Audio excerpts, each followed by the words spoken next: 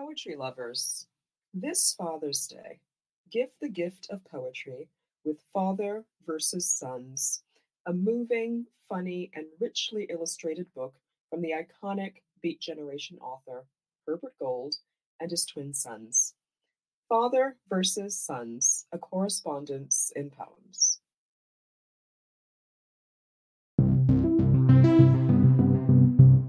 Hi, my name is Anaïs Duplan, author of Black Space on the Poetics of an Afrofuture and Poem a Day guest editor for the month of June. I hope you enjoy today's offering brought to you by the Academy of American Poets.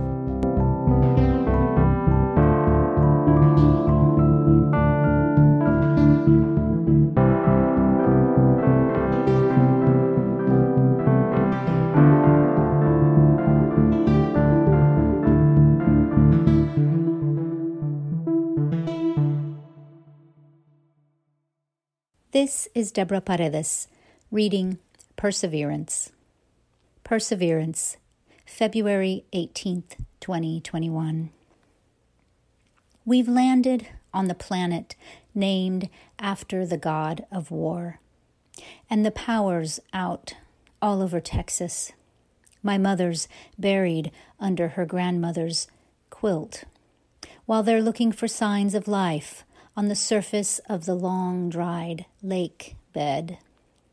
My cousins huddling around the clay pot heaters they've rigged from overturned geraniums, and the candles they keep lit for the dead, the heat shield reaching extreme temperatures in the final moments of descent, ice-sleeved branches cleaving from their trunks and downing communication lines and lines and lines down the block for what's left of clean water in the ancient river delta, the rover arriving to drill down as scientists cheer in control towers, oilmen feast and fatten their pockets, craters across the desolate expanse, early transmission from the hazard avoidance camera can't help but capture its own shadow,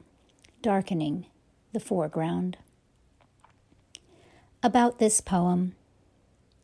On February 18th, 2021, NASA's Perseverance rover successfully landed on Mars, beaming back awe-inspiring photos of the red planet.